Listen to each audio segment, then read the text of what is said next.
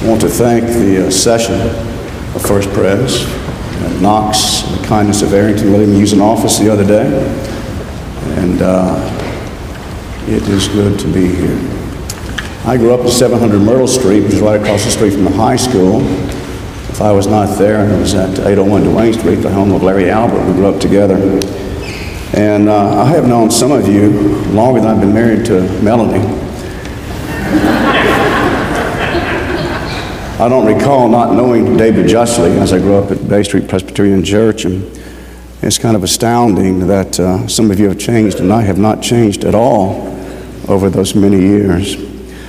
I went up to someone and I said, "But Jimmy Stewart," he said, you look good. It was Dr. Abraham. And I said, "Well, you know what Jimmy Stewart said? Jimmy Stewart said, when you're young, you're good looking. When you're old, you look good." If you would please turn with me in your Bibles to the book of 2 Corinthians and chapter 12. And by the way, I want to let you know that we normally have a church a week that we pray for. And First Pres has been one of those churches that people are supposed to pray for throughout the week. And we have had you all on that list, as other churches as well, and Bay Street included in Woodland.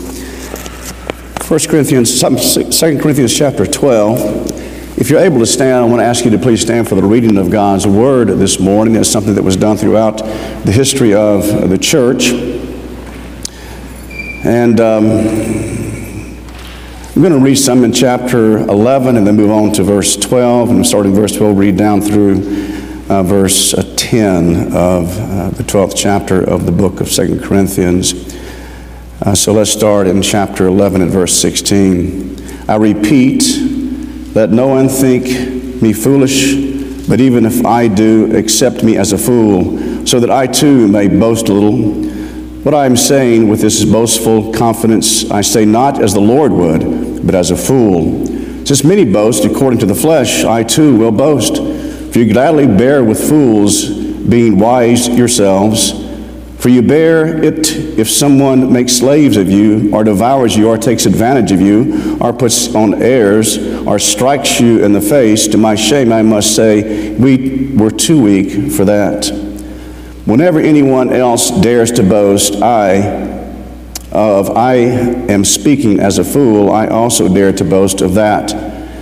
Are they Hebrews? So am I. Are they Israelites? So am I. Are they offspring of Abraham? So am I. Are they servants of Christ? I am a better one. I am talking like a madman, and far greater labors, far more imprisonments, with countless beatings and others, and often near death. And then if you move on over, please, to the 12th chapter and the verse 1 of the 12th chapter. I must go on boasting, though there is nothing to be gained by it. I will go on to visions and revelations of the Lord.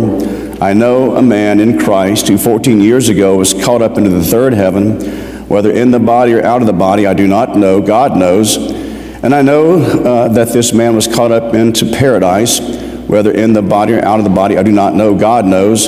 And he heard things that cannot be told, which man may not utter. On behalf of this man, I will boast. But on my own behalf, I will not boast except in my weaknesses. Though if I should wish to boast, I would not to be a fool, for I would be speaking the truth. But I refrain from it so that no one may think more of me than he sees in me or hears in me.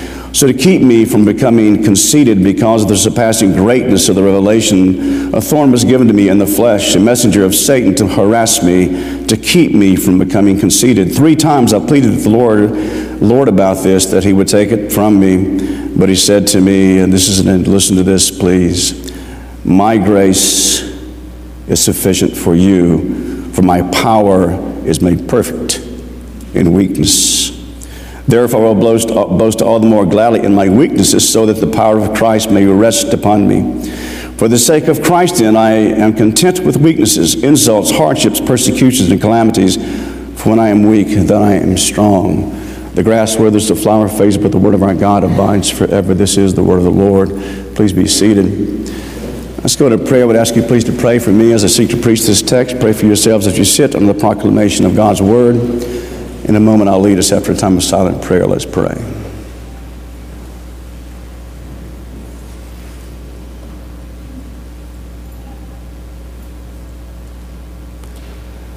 Our God and Heavenly Father, we live in a world full of distractions that would call us away from faithfulness, would cause us, O Lord, to be in despair, would cause us, Heavenly Father, to have misplaced priorities.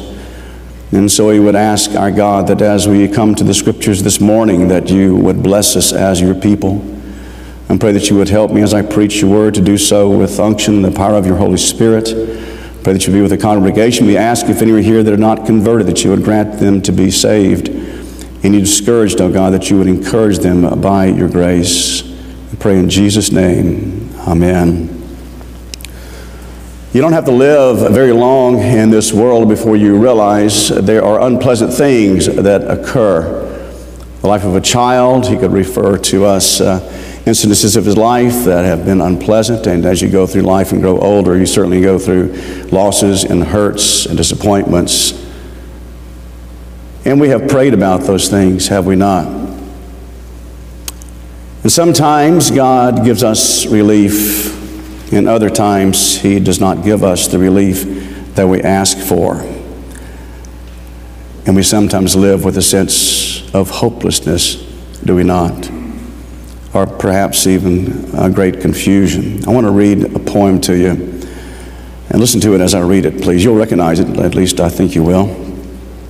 Prophet, said I, thing of evil, prophet still, if bird or devil, by the heavens that bend above us, by the God we both adore, tell this soul with sorrow laden, if within the distant Aden, it shall clasp the sainted maiden whom the angels name Lenore, clasp the rare and radiant maiden whom the angels name Lenore, quote the raven, nevermore. By that word, our sign in parting, bird or fiend, I shrieked upstarting, get thee back into the tempest of the night's plutonium shore. Leave no black plum as a token of that lie thy soul has spoken. Leave my loneliness unbroken, quit above my door, and take thy beak from my heart, and take thy form from off my door, quoth the raven, nevermore.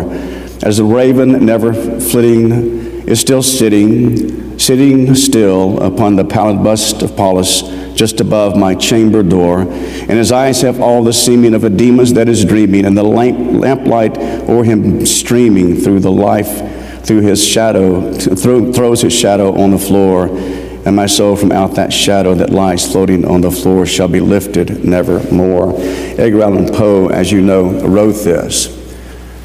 And does it seem, and has it ever seemed to you, as a Christian, that God seems to say no, no, no, again and again and again, no matter how much you plead, no matter how many tears you cry, no matter how much your heart is broken and breaking, and still the Lord says no. There is a hymn, I meant to find it, I don't remember what it was, but there's a line in this hymn that says something like this. The mystery of unanswered prayer. Is it a fact that God does not answer our prayers? Does he simply close his ears to us as his children and not answer our prayers? We're going to see about that this morning. The Apostle Paul offers up this prayer and God says no.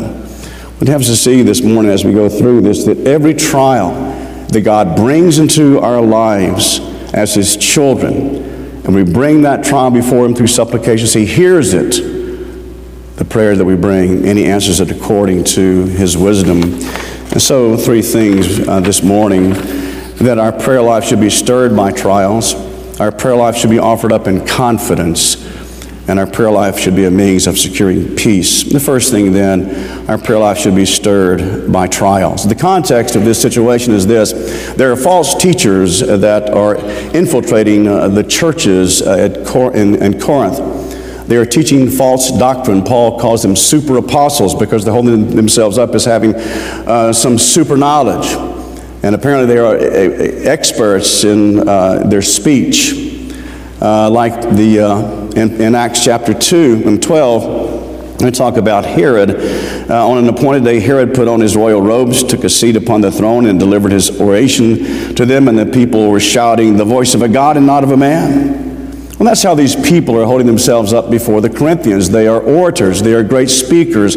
They give the evidence of having great wisdom, but they are polluting the gospel. I used to work at the Forest County Co-op. How many people know what the Forest County Co-op was? A few. I worked there for about 3 years, and up front we sold poisons, and there was a little bottle of nicotine, liquid nicotine up front. It was about 2 ounces. Extremely toxic. You would mix it with water and pour it, spray it or pour it on your plants. It would kill the insects on it. Well, it would make water unfit to drink. Listen to this.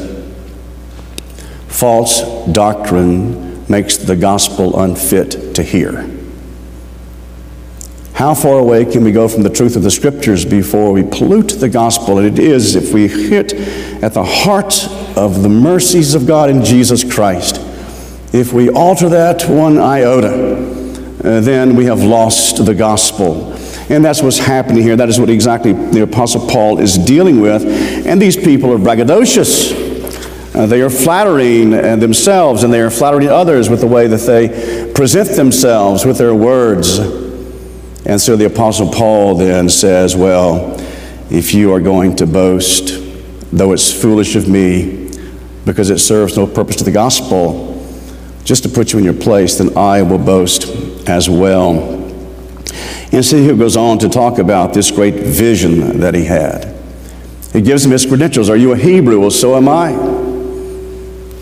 Are you one who is an Israelite? Well, so am I. Are you the offspring of Abraham? So am I. I am a better servant of Christ than you. And he goes on to talk about the sufferings that he has experienced because of his commitment to preaching the gospel. We can ask ourselves this question. As we look at the life of the Apostle Paul and what he experienced, he talks about being beaten. He talks about being at sea for a night and a day. He talks about being shipwrecked. All of these things experienced by Paul for the sake of the gospel.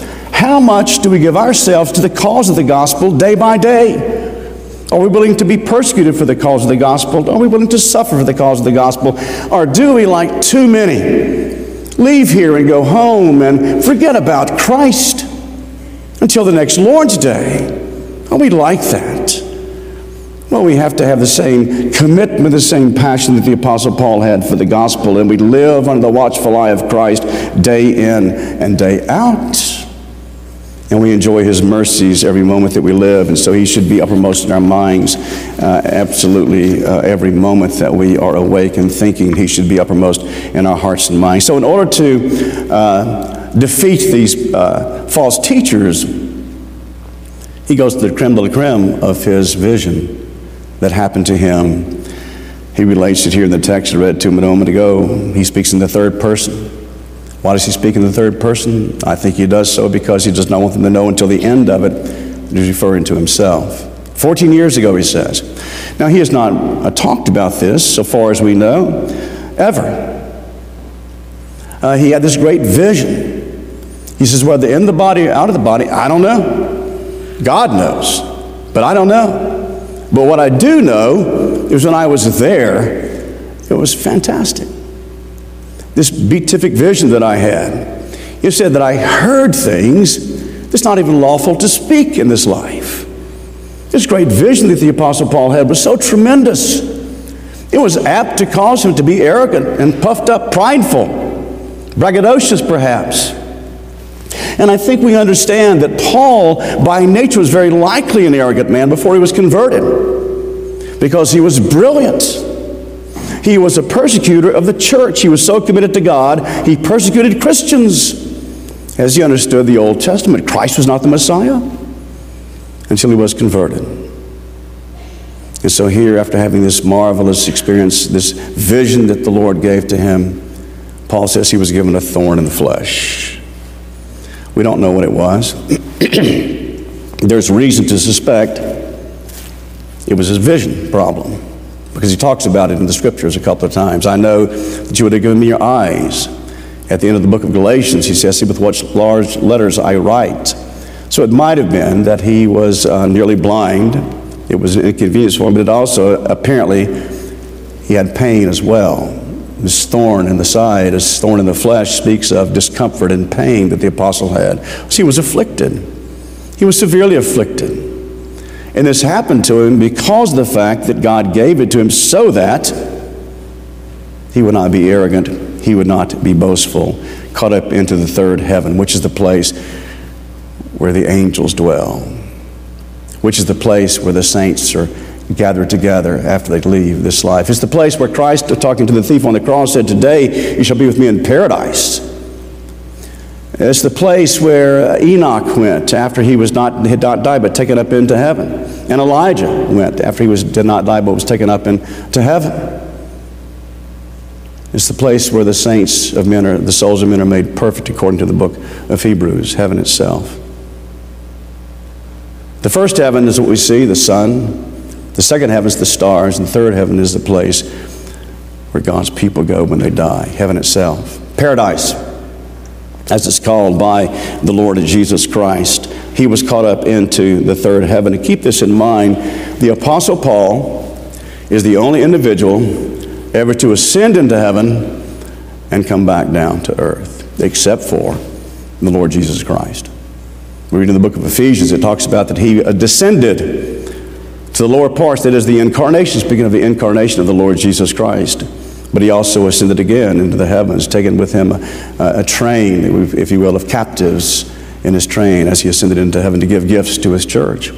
The Apostle Paul is the only person spoken of in Scripture that ever was taken up into heaven and came back.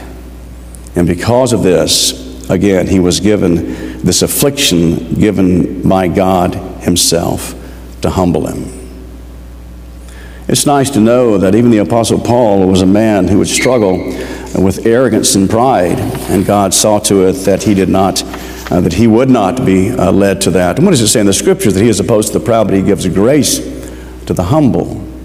Well, the Apostle Paul became a man who was very aware of his great need for God's grace. But the second thing is that our prayer life should be characterized by a confidence, a strong confidence.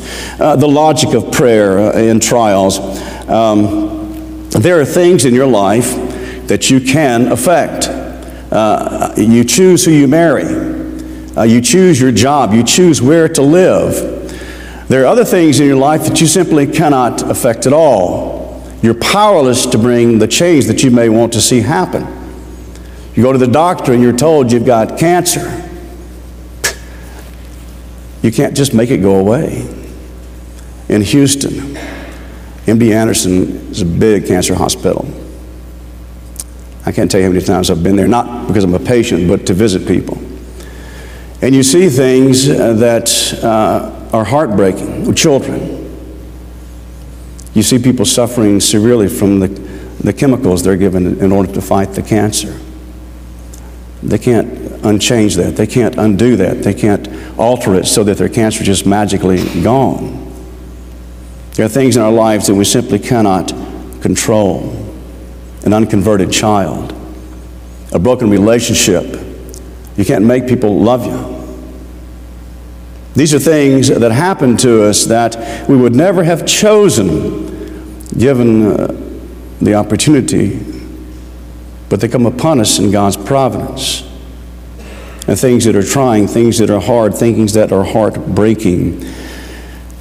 It's like an Elvis song, "Where Could I Go But to the Lord?" Some of you may know that song by Elvis Presley. I hope all of you know who Elvis Presley was.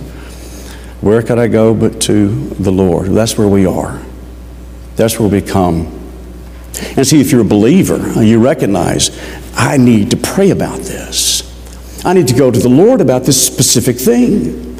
Because as I look at it, as I examine it, it's beyond me to deal with it. I don't have the strength. I don't have the will. I don't have the energy. And I can't go through this on my own. David Justly, I'm going to tell this story. I was in Houston. My brother lived in Laurel, Mississippi. He's now in Houston with us. And there was a possibility he had cancer. I talked to David Justly. I said, I can't go through this. This is a pastor. We'll go through it together.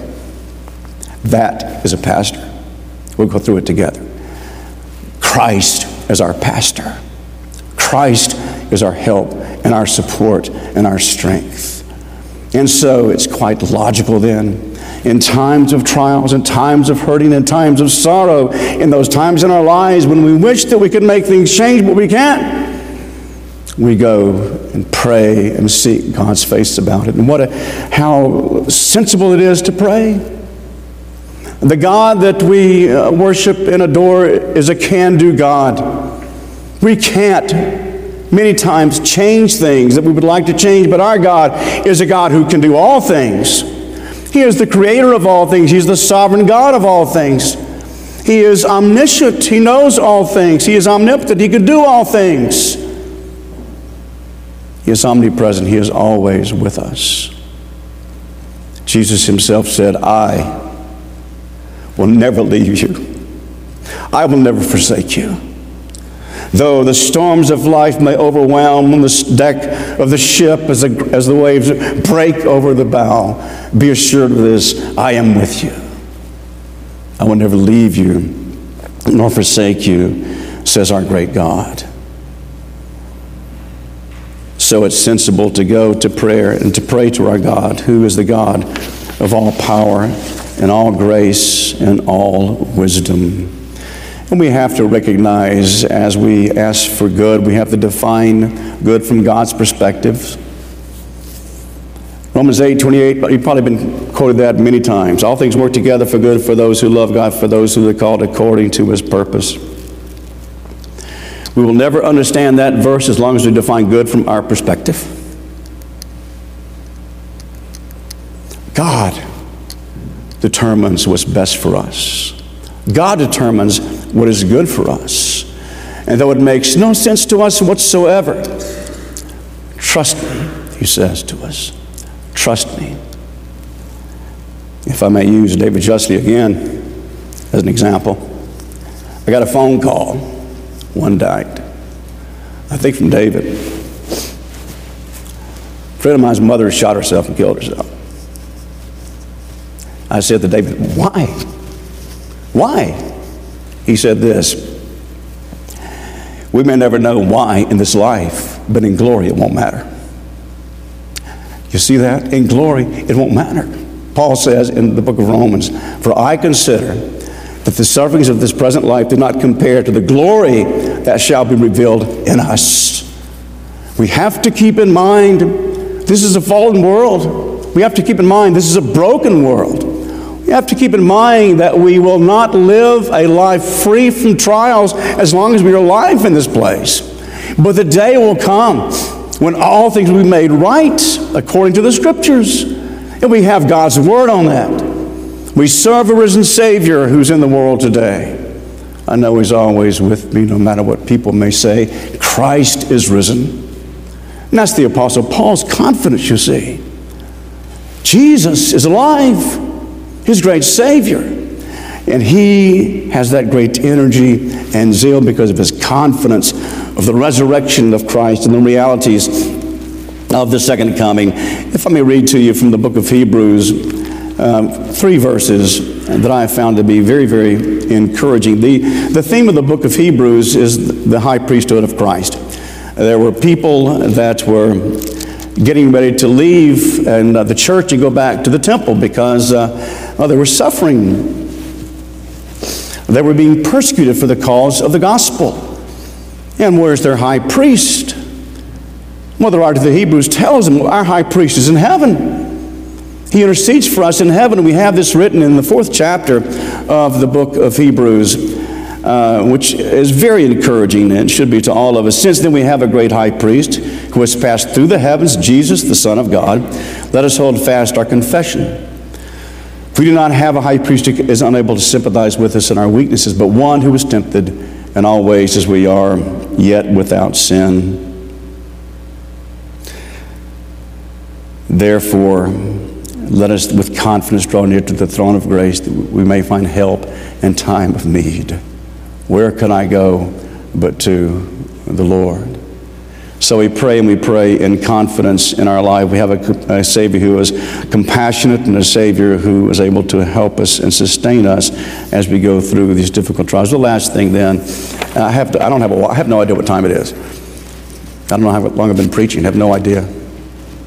I'm good? Good.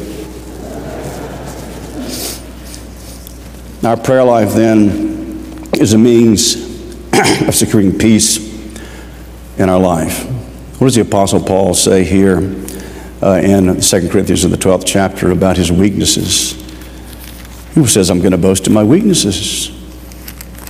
I'm going to boast in my lack of ability. I'm going to boast in my lack of strength. I'm going to boast in my lack of understanding some things in my life. Because he said to me, my grace is sufficient for you. You got Paul pleading, take this away from me. It's hurting my ministry. It's causing me to be uncomfortable. It's causing me to have to depend upon people. I don't really want to do that. Oh, please take it away from me. And he says 3 times he prays it. And Christ says, no. But he doesn't simply say no, you understand. He doesn't simply say no, you're on your own. I hope you do well. Go in peace. It's not at all what Christ does. It's not at all what Christ does to us and for us when we're suffering. He says this, my grace, my strength is sufficient for you. Now, what does that mean then? Well, that means that we have to trust. Habakkuk 2:4, a life verse.